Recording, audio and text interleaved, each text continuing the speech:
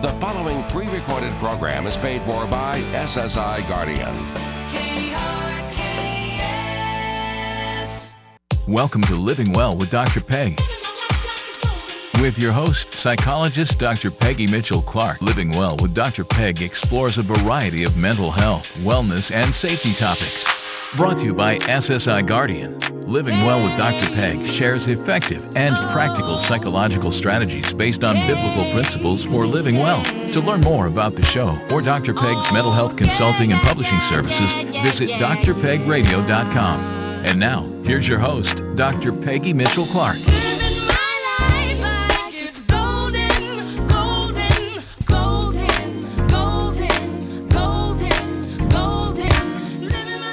Listeners, welcome back to another episode of Living Well with Dr. Peg, brought to you every week by our sponsor, SSI Guardian. We're coming to you from Denver, Colorado, and streaming around the world online and from your smartphone apps. And if you missed last week's episode or any episode of Living Well with Dr. Peg, be sure to go to drpegradio.com for the program archives.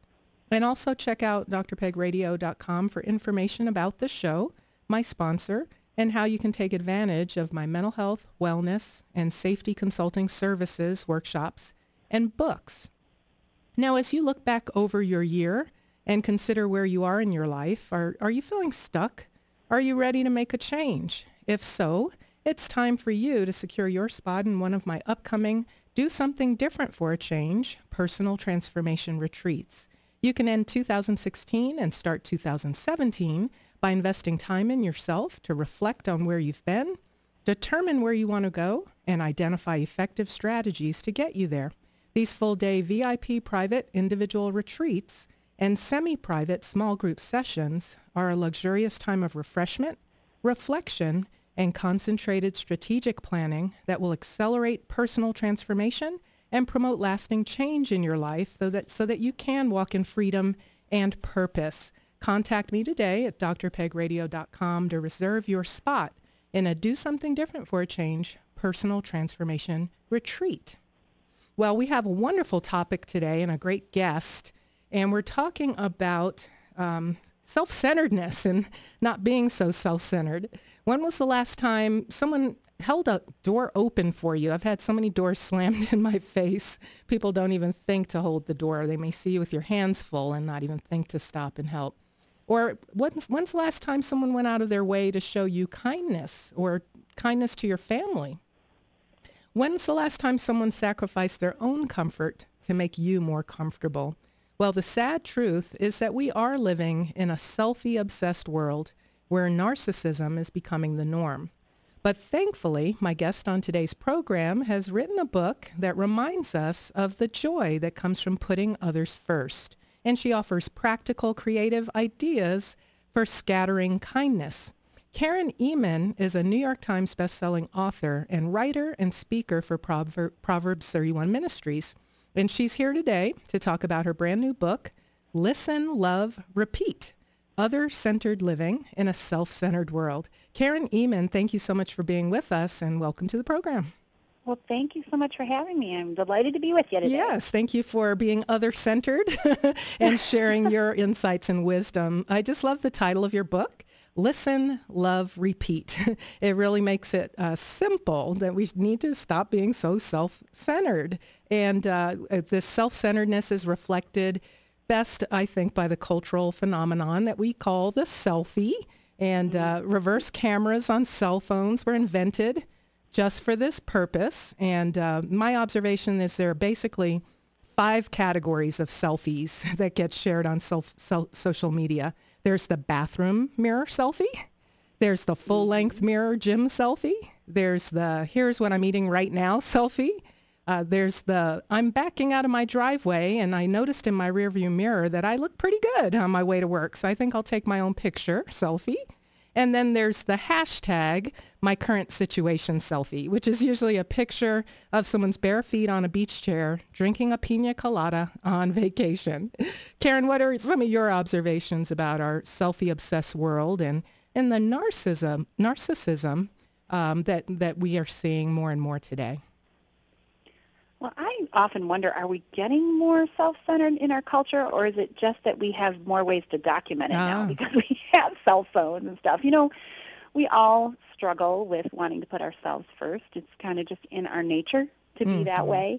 But I think that our culture not only, is full of people that are narcissistic, but just the whole online, social media, this whole way of documenting our lives minute by minute, it's made it almost worse because, we've had the tendency to think of ourselves first. Obviously, we're born that way with a me first nature, but now it's a really cool and snappy and trendy thing to put it all out there.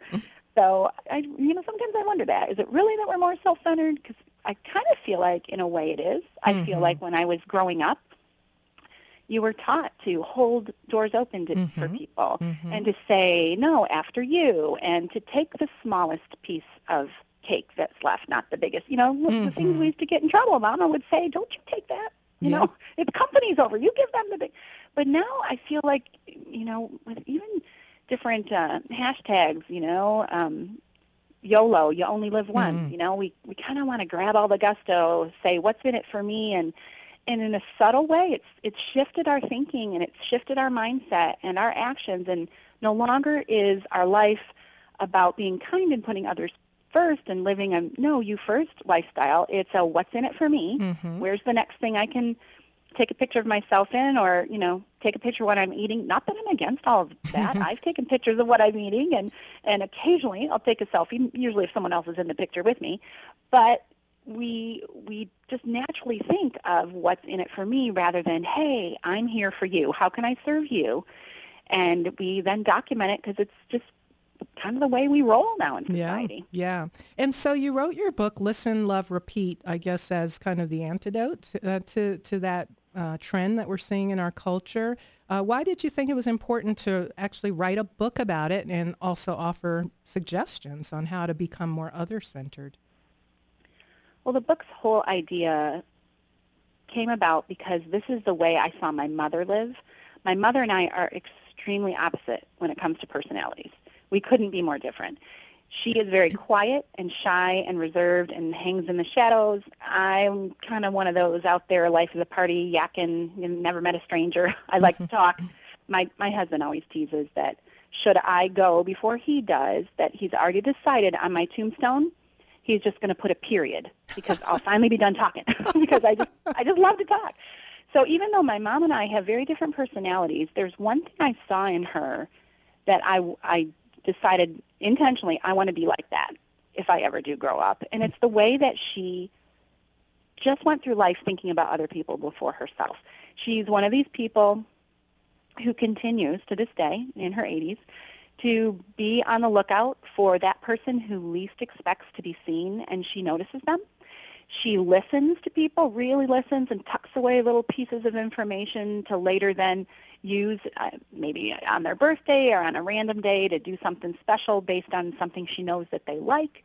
She just went through life thinking of other people first, and she also seemed to be one of the few people I knew who always seemed content no matter the circumstances, even though when you looked at our lives, she and my brother and me, we didn't always have what I saw other people have. We were in a single-parent home, living on a budget so tight it squeaked. My mom suddenly found herself single and didn't have a driver's license, didn't have a car, didn't have anything other than a small little lunchroom lady job at our school. But she pulled herself up by the bootstraps. She made it happen. She raised 2 kids by herself. And yet she never seemed discouraged. And I remember one time in middle school asking her when I was discouraged about whatever middle school girls are upset about. Maybe I hadn't gotten invited to a slumber party or something was getting me down. And I talked to my mom and I said, how come you're always so happy? Like, you're always just so happy. Don't you ever get down? And she said this. I'll never forget it. She said, Karen, whenever you feel like your life is not going well, circumstances making you sad, you need to tell yourself, and you remember this, there's always somebody out there who has it worse off than me. And then what you do is you go find that person and make their day. And somehow when you do that, it makes your day as well, and you don't feel so down anymore. You realize it's not that bad. And I saw her live that way, and I tried to learn to live that way. And the reason I try to live that way is not just because of the joy it brought the people she did these kind things for and the people she encouraged who were having a worse off time in life than her, it's because I did see it bring, in a very strange way, it was like a boomerang. It came right back, and it made her happy and content.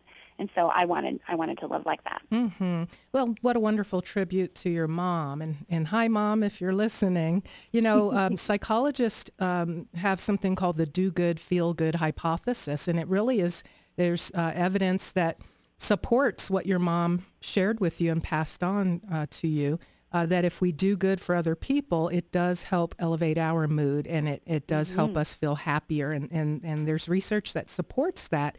But we know in all good psychology, it really is God's psychology. It's biblically based. And so when I ask you, you know, who inspired you, the answer is your mom. But this is what Jesus would do as well, isn't it? Absolutely.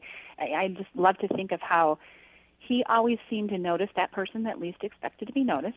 You know, he did the ultimate sacrifice in laying down his life for our life. And, you know, I used to think about the scripture that says, you know, greater love has no man than this, that he laid down his life for another. And I would thought, oh, that means if, you know, you, Peg, and I we're friends and we're out having coffee and we're crossing the street and a car careens around the corner and is about ready to hit you, I would lay down my life for you. But I kind of think, yeah, that applies. But I also think, you know, it's laying down our lives, our wants, our wishes, the things we want to do with our time, and laying it down for our friends, for others, and doing things for them as well. And to Jesus, I mean, think about how he noticed people that least expected to be seen. He could be on his way to do something grand. He was going to perform a miracle, heal somebody, multiply the loaves and fishes, whatever big thing it seemed like was on his agenda. He sometimes got interrupted by one simple person, and he would stop and he would notice them. And I heard it said once, probably about 20 years ago, I wish I could remember what pastor said it, but I was listening on the radio to a pastor, and they said this, that often for Jesus, real ministry was the person he found standing right in front of him. It wasn't the big thing he was off about ready to do. It was the person he found standing in front of him. And so we can emulate that when we stop and we listen to that coworker who's standing in front of us, who we can tell is maybe not having the greatest day, or maybe it's that toddler in our home if we're a stay-at-home parent, you know, and they're wanting their juicy or their sippy cup filled with juice for the 20th time. Who is standing in front of you? That's real ministry. That's what really matters. Amen. Amen. And really just having our eyes open, you talked about the hashtag YOLO, YOLO, you only live once. I actually learned from a law enforcement professional about a similar acronym, BOLO, be on the lookout.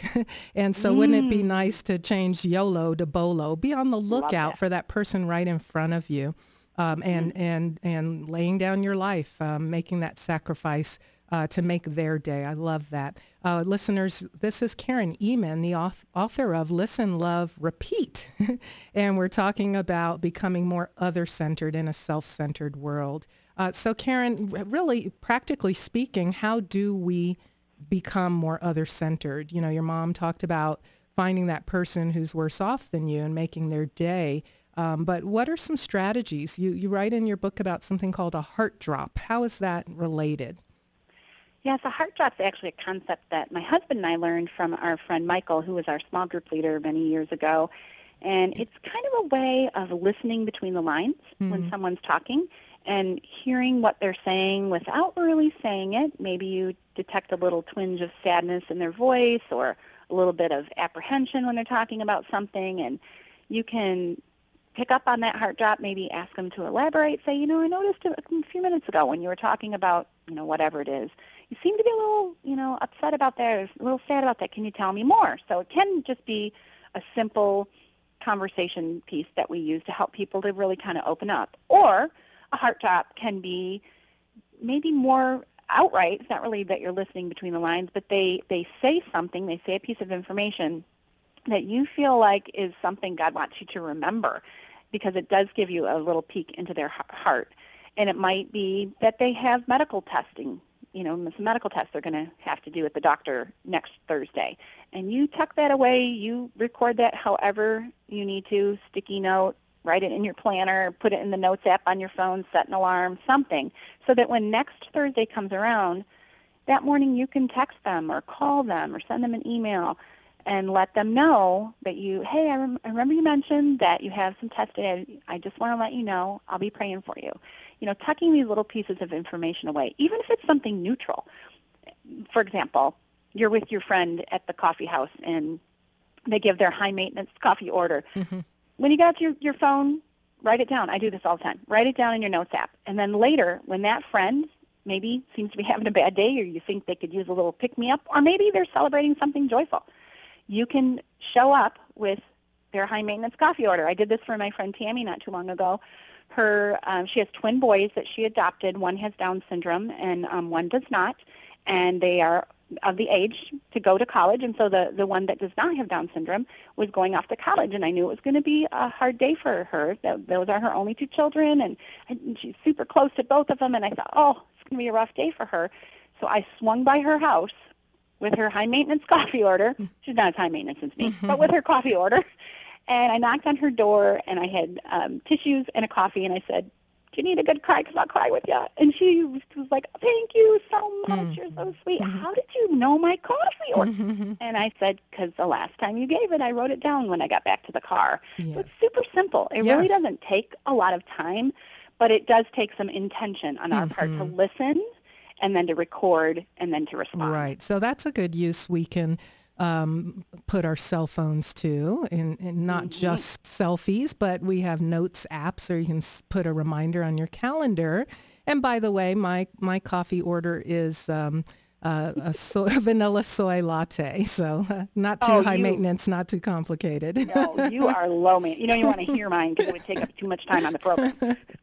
So that's just a very practical tip, to listen between the lines, to listen for something that may be relevant down the road, to make a note of important milestones or anniversaries or upcoming surgeries or anything of that nature. I think that's just wonderful, just practical to really notice others. Mm-hmm. Excellent. Yeah. Well, talk a little bit about what you referred to as the one another scriptures in the Bible. And how we can apply them to our everyday lives. You're giving us practical tips of what we can do, but when are some other circumstances that are relevant in these one another scriptures? Sometimes I think that we make Christianity so complicated. And I'm not saying we shouldn't seek to understand deep theological truths and be, doing very thorough studies of our Bible. We should be, absolutely. We can study this book until the day we die, and we'll never have it all figured out or know and apply everything. But sometimes I really feel like when we really need a spark in our step spiritually, we need to dial it back a little bit and just be a one verse a day person, a simple verse, and just seek to apply that verse. And the place I like to start is with all of the things it says in the New Testament we are to do to one another, or we are not to do to one another. So there are so many. I actually in the book have about 39 of them, and they can be as simple as love one another. It can be, be devoted to one another, encourage one another, don't grumble against one another. All of these short little things we're told to do. I mean, we read them, we know them, but it's an altogether different thing to actually apply them. So even when you think of a verse that might tell you to encourage one another, okay, we could stop 1 Thessalonians 5:11. Encourage one another and build each other up, just as in fact you are doing. Encourage one another, build each other up. We can simply ask the Lord, hey, today, who needs to be encouraged? Who needs to be built up? Very, very simple. And when we take these verses and we, with all sincerity, ask the Lord to help me to walk out this verse today. Give me an opportunity. Holy Spirit, tap me on the heart when that's that person that needs to be encouraged, they need to be built up. Show me who that is. I want to live out this verse. Just to make it very, very simple. I love that, because we can get overwhelmed trying to focus on too many things at once in any area of our lives. And I think it's also true, as you pointed out, with Scripture. And to be able to just focus in on one of those one another scriptures any given day, and look for those heart drops, listen for those heart drops, and for those people who are in need. I want you to share a little bit about a story you tell in your book about living 9 doors down from a woman in your neighborhood, and how these one another scriptures really come to life when you have an experience like you did. We moved into a neighborhood, and we'd lived there just a couple years, and we tried to get to know some people in our neighborhood. We'd had a little open house at Christmas, and we were just, starting to rub shoulders with people and enjoying it very much. And I often walk in my neighborhood, and so I walked several times. It was actually in the fall when this happened, and I'd gone by this house, where it was just 9 doors down from me, where there was a woman I hadn't met yet, and I would often see her outside, maybe working in her yard or rolling her trash can to the end of the driveway, and I would just kind of wave and keep walking because, I had music on my iPod, and I had things I was listening to and places to go and things to do, and I never really got to know her. And then one day, I ran up to the grocery store, and my 12-year-old son was home alone. And he was okay to stay alone. He's, old enough and smart enough and all of that. But as I pulled back into my neighborhood, I saw that there were fire engines. I heard the sirens go off when I was at the grocery store. And then I pulled into my neighborhood, and I saw these fire trucks and the lights blaring and stuff. And I thought, oh, no, what's happened? I hope that Spencer hasn't, made a piece of toast and now burnt the house down or something. But when I turned in, I saw that they were parked at my 9 doors down neighbor, and all the lights were off, so it must have just been a false alarm. I don't know, maybe she burned some toast and called the fire department, and there was really no fire. And it wasn't until a few days later that I heard the awful news that it wasn't that it was a false alarm fire. She actually had committed suicide in her garage by starting her car and shutting all the doors. And, of course, I can't beat myself up and feel guilty and that it's my fault, but it made me think how often I am so focused on myself and my, Jesus praise and music blaring in my iPod. I got things to do. I've got places to go. I'm trying to listen to my Jesus music, and I walk right by people and don't notice them. And so it just made me think, I can't be the savior of the world, but I do need to live like I was talking about a minute ago. Lord, tap me on the heart. If there's somebody that needs a little word of encouragement or get, a little pick-me-up, a little building up and encouragement, and maybe if I'd handled things differently, I would have gotten to know her. Who knows? Who knows? We don't know. But it did really impact me because there were several times, if I'm real gut-wrenchingly honest, there were several times I did feel like, I should stop and say hi and ask her name, and I didn't. I kept walking. Well, and we can't beat ourselves up. I had a similar experience with a coworker. He walked by my office every day. I was a college professor at the time, and he was a part-time instructor, so I didn't know him. But he walked past my office every day on the way to his office.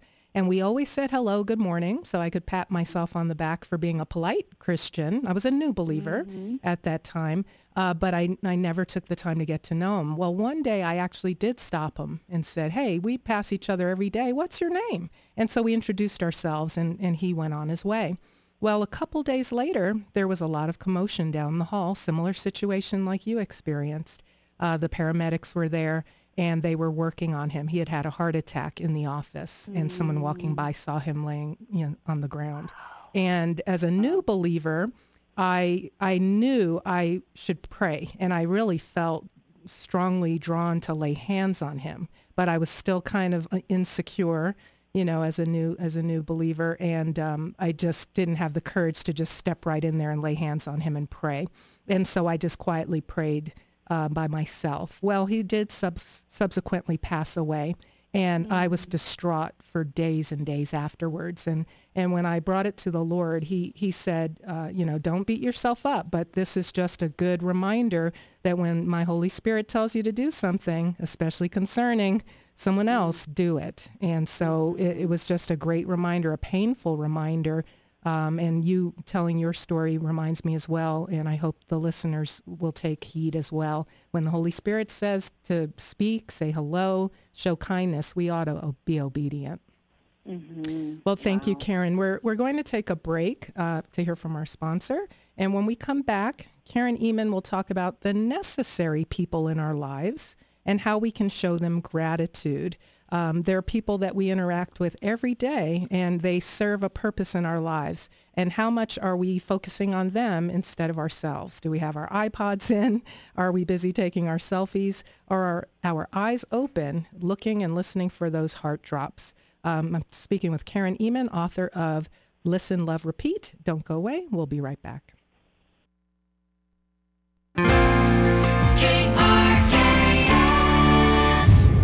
One needs to look no further than today's headlines to understand the threats facing American schools. They remain soft targets for violent threats, and yet our schools go largely underprepared. Our children deserve the highest level of education in the safest learning environment possible. The SSI Guardian QAL, or Quick Action Lockdown, is the fastest and safest way to lock down a classroom. This revolutionary device provides schools with maximum locking protection while meeting all safety, fire, and building codes. Designed by the leading lock experts in the world, the QAL is the only lock that meets Department of Homeland Security primer recommendations. SSI Guardian QAL now makes classroom lockdowns fast and safe with the red button. As a parent, you have every right to demand that your child is afforded the best classroom protection. Take action today by calling SSI Guardian at 877-878-5800 or go to guardianprotect.com. That's guardianprotect.com. With SRN News, I'm Rhonda Rockstrom. The man who fatally shot retired New Orleans Saints star Will Smith has told the jury he did so only after Smith struck him several times and grabbed a gun following a traffic accident. Prosecutors say Smith was unarmed. Cardell Hayes is charged with second-degree murder. The funeral for one of two Georgia police officers killed in the line of duty planned for tomorrow. America's police officer Nicholas Ryan Smar was responding to a domestic dispute call Wednesday when he and Georgia Southwestern State University campus policeman Jody Smith were shot. Services are pending for Smith. Former North Carolina Democratic U.S. Senator Kay Hagan, who represented the state, has been hospitalized after falling seriously ill. The 63-year-old Hagan is being treated in an intensive care unit at a Washington, D.C. hospital. And President-elect Donald Trump met with ExxonMobil CEO Rex Tillerson for the second time this week, possible Secretary of State. This is SRN News.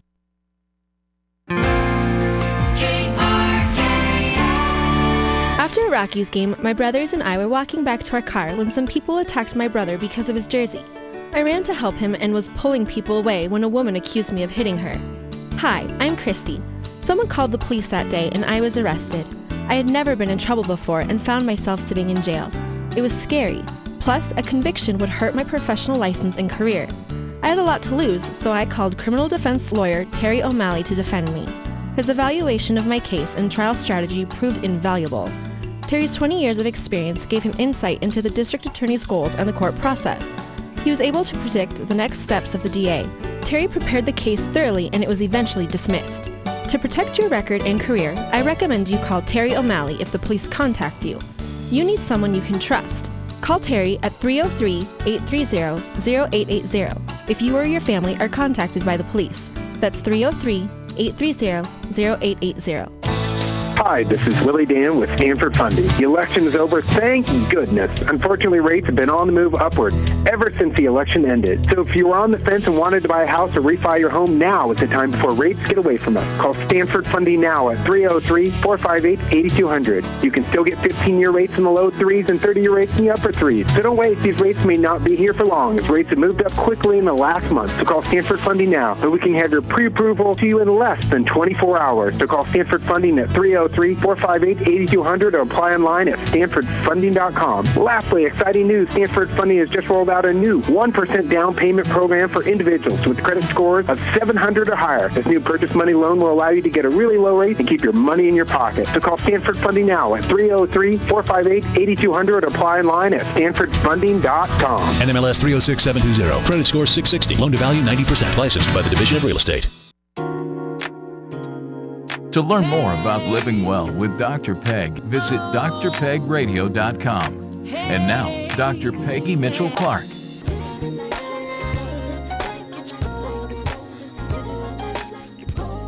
I'm here with Karen Ehman, author of Listen, Love, Repeat, and writer and speaker for Proverbs 31 Ministry. Thanks again, Karen, for being with us today. It's my pleasure. Thanks for having me. And listeners, Karen's book is called Listen, Love, Repeat. And Karen, how can people get a hold of your book?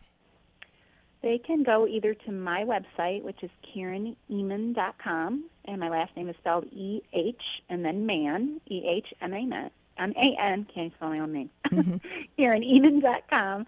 Or we also have a website specifically for the book where they can get all kinds of information and grab a bunch of lovely shareable graphics. We're giving them there for free for their social media, and it's called listenloverepeatbook.com. Excellent. And listeners, you can go to my website, drpegradio.com, for links to Karen's website and to the Listen, Love, Repeat book website as well. So Karen, we were talking about just ways to really be alert, living alert and listening for those heart drops and being available for one another, whether we know people or they're strangers or neighbors. But you write in your book about the necessary people in our lives. Who are those people, and what can we do to show them our gratitude?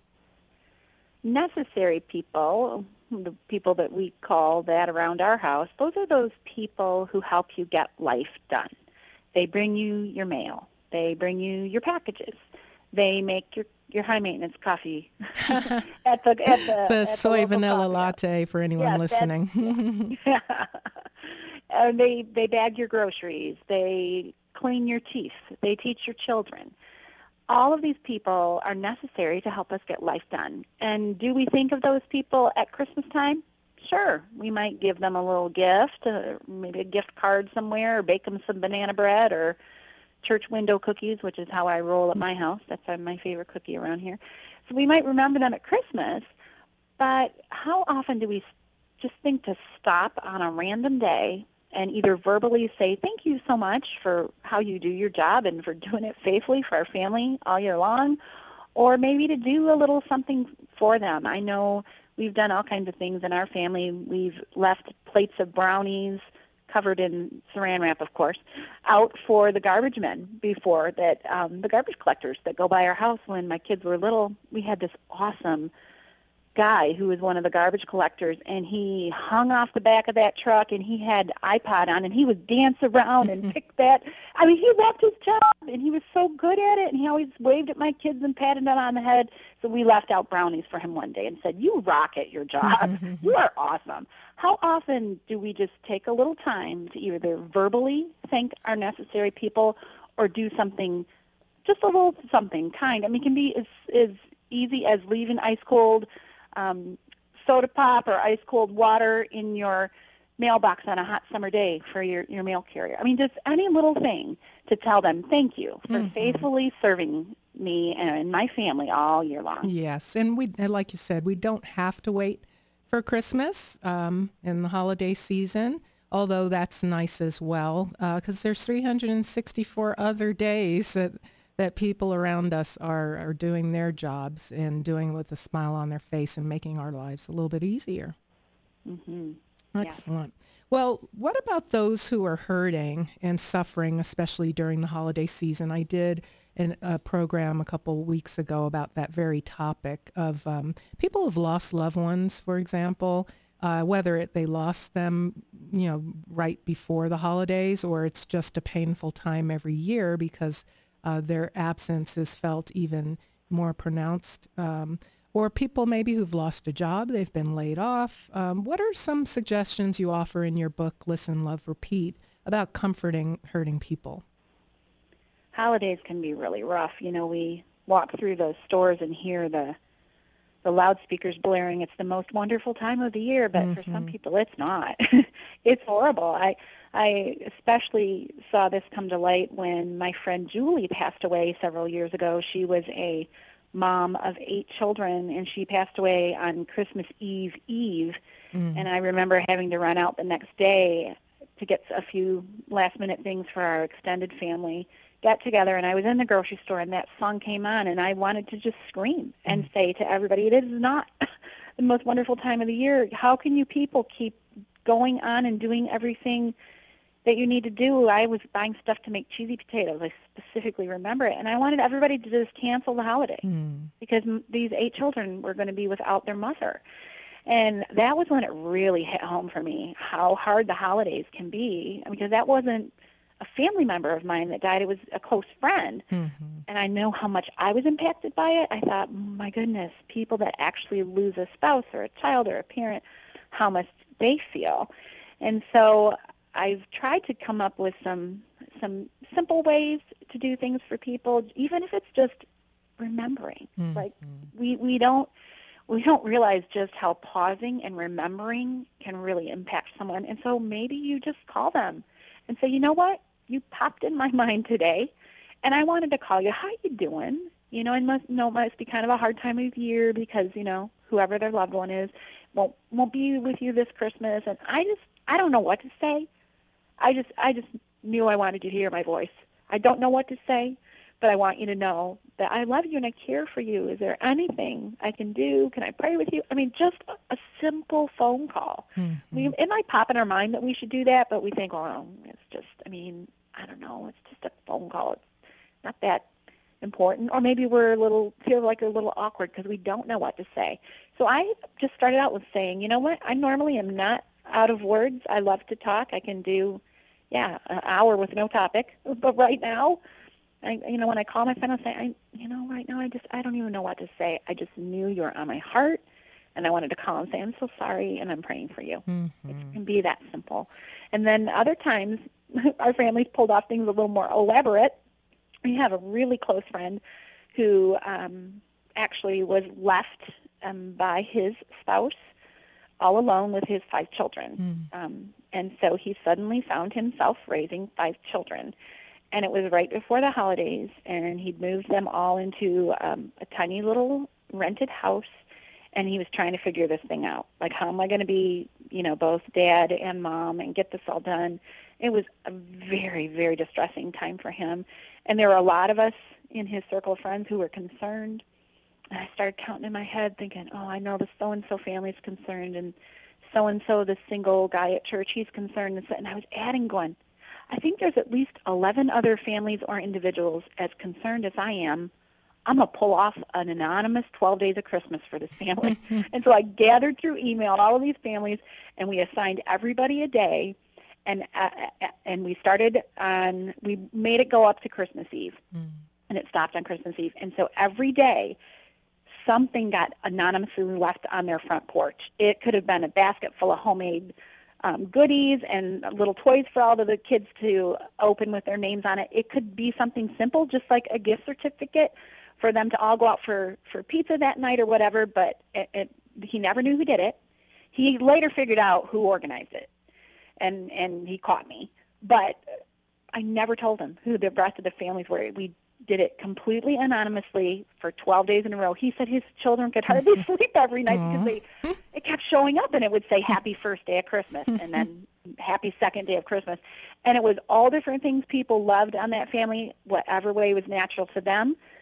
Like I said, some people did homemade things. Some people did real expensive things. Some people just did simple handwritten cards to all the kids, and they each got their own very, very small gift card to McDonald's or wherever, drive-through, so that whenever they wanted the little treat, they could drive through. It was different every day, but every single day they felt excitement during a time that was really sad for them. It was really sad.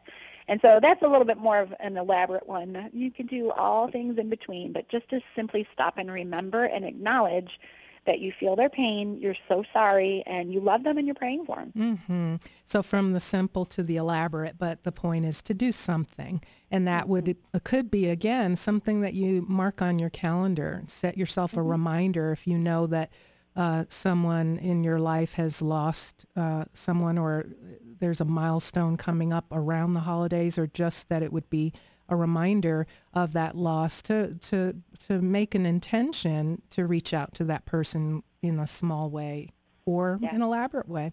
Now, some of those same strategies work when we're dealing with other people as well. They're really are hurting people all around us if we'll see them if we're living alert. And so talk about reaching out in particular to lonely people, whether it's during the holidays or just any time of the year, and those who may feel unloved. Again, I think sometimes we don't know what to say. Maybe someone's on our heart. We know they're lonely.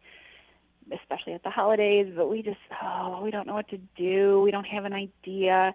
Well, it doesn't need to be something elaborate. I find that when you can just simply and naturally fold someone who's lonely into your family, your ordinary, whatever it looks like in your house, however your kids behave, family, especially at the holidays, it can be such a blessing, especially when you think of maybe those who are shut in or who are elderly, maybe they live alone. We have so much going on during the holiday season, especially if you're in the stage of life where maybe you have kids that are in pageants and there's all kinds of things going on at church and activities and such. You can naturally just fold someone in your family. You know what? Some lonely widow that you know from church or in your neighborhood or some other way, they might absolutely love going and watching your Christmas pageant at church and seeing a bunch of kids sing Silent Night off key. So, you might think, oh, we got to get through this another pageant. We got so much to do. I'm trying to make the angel costume. It's stressful for you. It could be delightful for them. So invite them.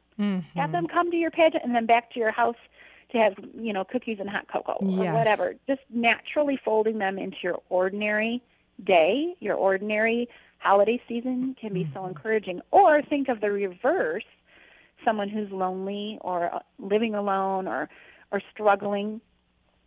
They might have a hard time getting Christmas done. They've got a tree to decorate. They've got lights to hang. They've got Christmas cards to address. Well, why don't you and whoever in your family can go with you, go to their house and help lighten their load to help them get whatever it is for them they need to get done for Christmas. You can help them bake cookies or wrap their presents, whatever. Just show up, and say, hey, can we help you with something? Or plan it ahead of time, with a phone call. Can we come over Saturday afternoon? We'd love to help you do whatever it is you need to have done. Do you need your tree decorated? Do you need us to take you shopping? Do you need to have us help you wrap presents? Whatever it is that they're wishing they could get done, but they're feeling a little overwhelmed, show up and help them. Show up and just do it. Thanks so much. We'll have more great advice when we come back from Karen Ehman. Don't go away. Schools can no longer afford not to invest in a professional, evidence-based advanced safety education training program. It's the single most important decision and investment a school administrator will ever make in their professional career. When all else fails, training and preparation are the only things that will increase your chances of survival in a violent incident, such as an active shooter or act of terrorism. SSI Guardian has set the new standard in advanced safety education by providing evidence-based advanced training programs tailored to your needs. While there are many basic training programs largely based on opinion and emotion, SSI Guardian is the only advanced training program of its type with an accredited continuing education unit, or CEU, issued by an accredited university. SSI Guardian has set the new standard in advanced safety education by providing evidence-based advanced training and solutions to learning institutions, faith-based and professional organizations. To learn more, call SSI Guardian today at 877-878-5800 or visit guardianprotect.com. To learn more about living well with Dr. Peg, visit drpegradio.com. And now, Dr. Peggy Mitchell Clark.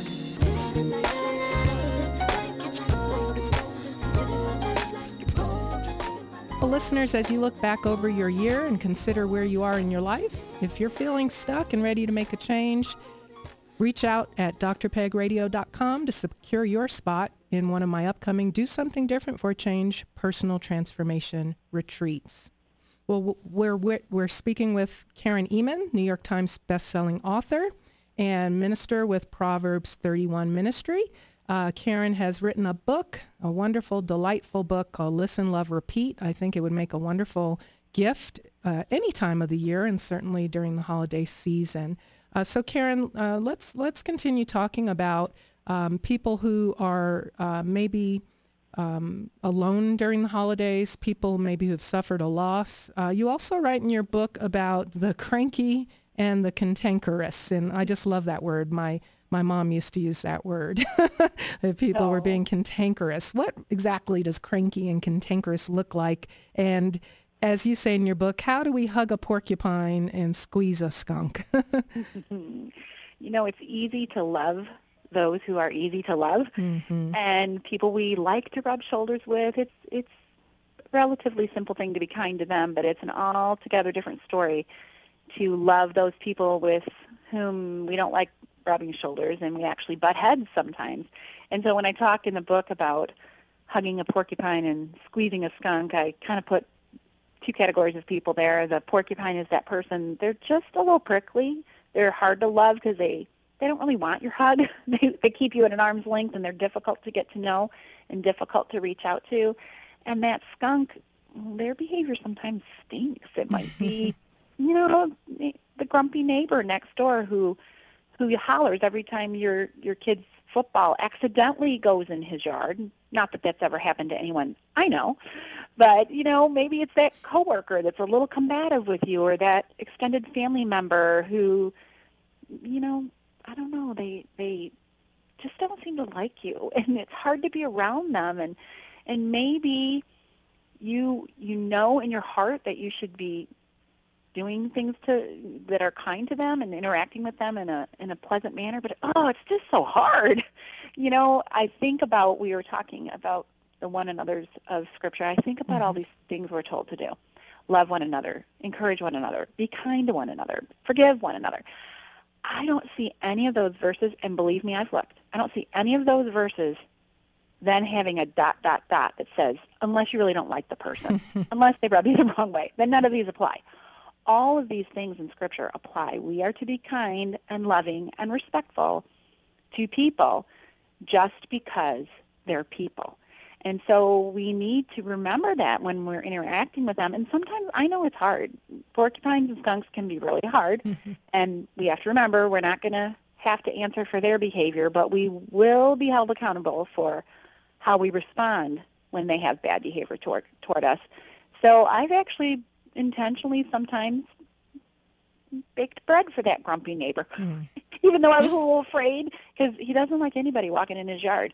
So I made sure it was when his wife was home, so I knew he wouldn't chase me with a shovel, because he actually chased people in our neighborhood with a shovel. And I took bread over there one time, and his wife and he both answered the door. He still didn't smile. He's still kind of grumpy, but you know what? I did what I felt like I was supposed to do. So we need to still be respectful and kind when we interact with these people, and not expect any change in behavior from them. Just assume they're going to be like that the rest of their life. Maybe not. Maybe your kind behavior will help soften their heart, but we're not doing it to show a result in the change of their behavior. We're doing it out of obedience to Christ, because we're supposed to treat everyone with respect and honor and kindness. Amen. And that's such a good point. It's really not... and it's just like asking for forgiveness. It doesn't matter if they forgive us or not. We're asking for the forgiveness and owning what we've done that was wrong, because it's the right thing to do. And same here. So that's a good reminder. Well, you write in your book about the importance of understanding the difference between the weak and the wicked. Say more about that and how it fits in with our topic of being more other-centered in a self-centered world. Well, there's so much in Scripture, especially in Proverbs. Sometimes, it talks about people who are actually, bent on evil. They're actually, not just someone who's weak and maybe who is struggling with someone who maybe, they have some behavior that makes them a little bit weak. They might have an understandable cause. Maybe they have mental illness, for example, or a personality disorder, or they've been abused in the past, or they're just going through something difficult, and they're just kind of in a place in life where they need a little extra TLC because they're weak, they're weary. But there's also people who are wicked, who are bent on evil.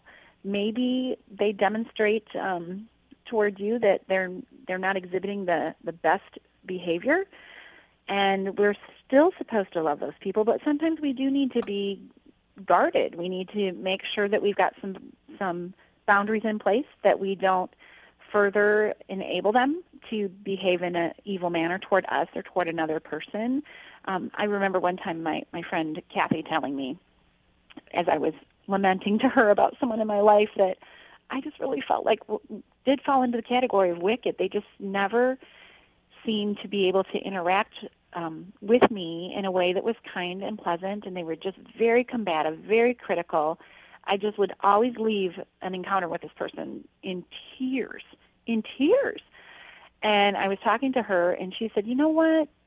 If you walked into a room, or if every time you walked into a room, this certain person slapped you across the face, pretty soon you would think, I better not walk in the room anymore. Well, they're emotionally slapping you across the face. You need to quit walking into the room. So one thing that I learned was there are times that we need to leave the premises, but it doesn't mean we're leaving the relationship. We can tell that person, I still love you. You're still my whatever, my friend, my neighbor, my my relative, whatever. We still have a relationship, and I love you, but I'm leaving the premises. Not leaving the relationship, but I'm leaving the premises until you can behave in a civil manner to me. I just cannot interact with you. And I've, just in one case in my life, have had to do that, and after a few years, that person learned to treat me respectfully, and now we're fine. We are spending time together, and everything's very different. Yeah, it's really all about boundaries and speaking the truth in love. You write about what you call a 3-step plan for life. It's really based on Matthew 22. Talk about that and how that kind of fits in with everything we've been discussing today from your book, Listen, Love, Repeat. In Matthew 22, Jesus says to love the Lord your God with all your heart, all your soul, and with all your mind. It's the first and greatest commandment, and the second like it, love your neighbor as yourself. And everything hangs on those 2 commandments. So again, it's one of these places where we make Scripture so difficult sometimes. It's just really a 3-step process. Love God, love others, love yourself. It's all about relationships. That vertical relationship with God and that horizontal relationship with other people. And when Jesus says to love our neighbors as ourselves, you know, we think about ourselves. We make sure we have enough to eat, we have clothes to wear, we're sheltered, that we seek to have self-respect and significance, and we need to make sure that we are trying to have those things in the life of others as well. It's kind of a hard balance to strike sometimes. We need to always put God first and, of course, think of others before ourselves, but we also, you know, we care about ourselves and our mental and emotional health. So it's kind of all intertwined. It's like a circle. And the more we love God, the more we're going to want to exhibit love to others. And the more, you know, in doing that, we're loving ourselves because we're behaving in the way that Christ asks us to. Amen. Amen. You know, my dad had a saying when I was growing up. He used to say, kindness doesn't cost you a thing, but it could win you the world. What does kindness look like? You use the expression scattering kindness and sprinkling love. What does that look like? It is, again, just being attentive to the Holy Spirit when you are supposed to share some words of affirmation or you're supposed to do something creative for someone. Just being that bright light, behaving differently. You know, the default in our culture, especially in this day and age of social media, is to be snarky and to sling our unsolicited opinions out there on comment threads and Facebook pages and stuff. Be that bright light who is different, who seeks to notice that person, who least expects to be seen, who seeks to say positive things only and keep the rest to yourself and to your prayers to the Lord about difficulties that you have. Just keep it on the up and up, on the positive side, and determine, you know what, I'm not going to add to this mess that we have right now in our society. I'm going to be different. I'm going to be kind, loving, and respectful. Amen. Amen. Well, Karen, your book is called Listen, Love, Repeat, Other-Centered Living in a Self-Centered World. And listeners, you can go to Karen's website, KarenEhman.com, or listenloverepeatbook.com for more information about the book, to purchase the book, to learn more about Karen's ministry. This is just such a blessing, Karen. It really caused me to reflect on my life and where I am in terms of being other-centered. So Karen Ehman, thank you so much for your wisdom and creativity and for being with us today. Thanks so much for having me.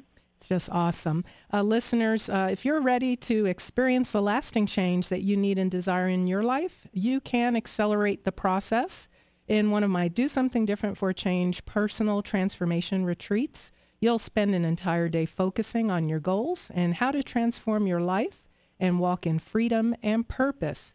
And if you want to be pampered in a private individual VIP setting or in a semi-private small group setting with other individuals motivated for change, reserve your spot now at drpegradio.com. Again, my guest has been Karen Ehman, the author of Listen, Love, Repeat. And I'm Dr. Peggy Mitchell-Clark, reminding you to live well. Thank you for listening to today's broadcast of Living Well with Dr. Peg. Living Well with Dr. Peg is brought to you by SSI Guardian, who has set the new standard in advanced safety education. If you'd like to learn more about the show, our sponsor, or mental health consulting and publishing services, visit www.drpegradio.com. Remember to join us every Saturday at 1 p.m. on 94.7 KRKS FM for Living Well with Dr. Peg.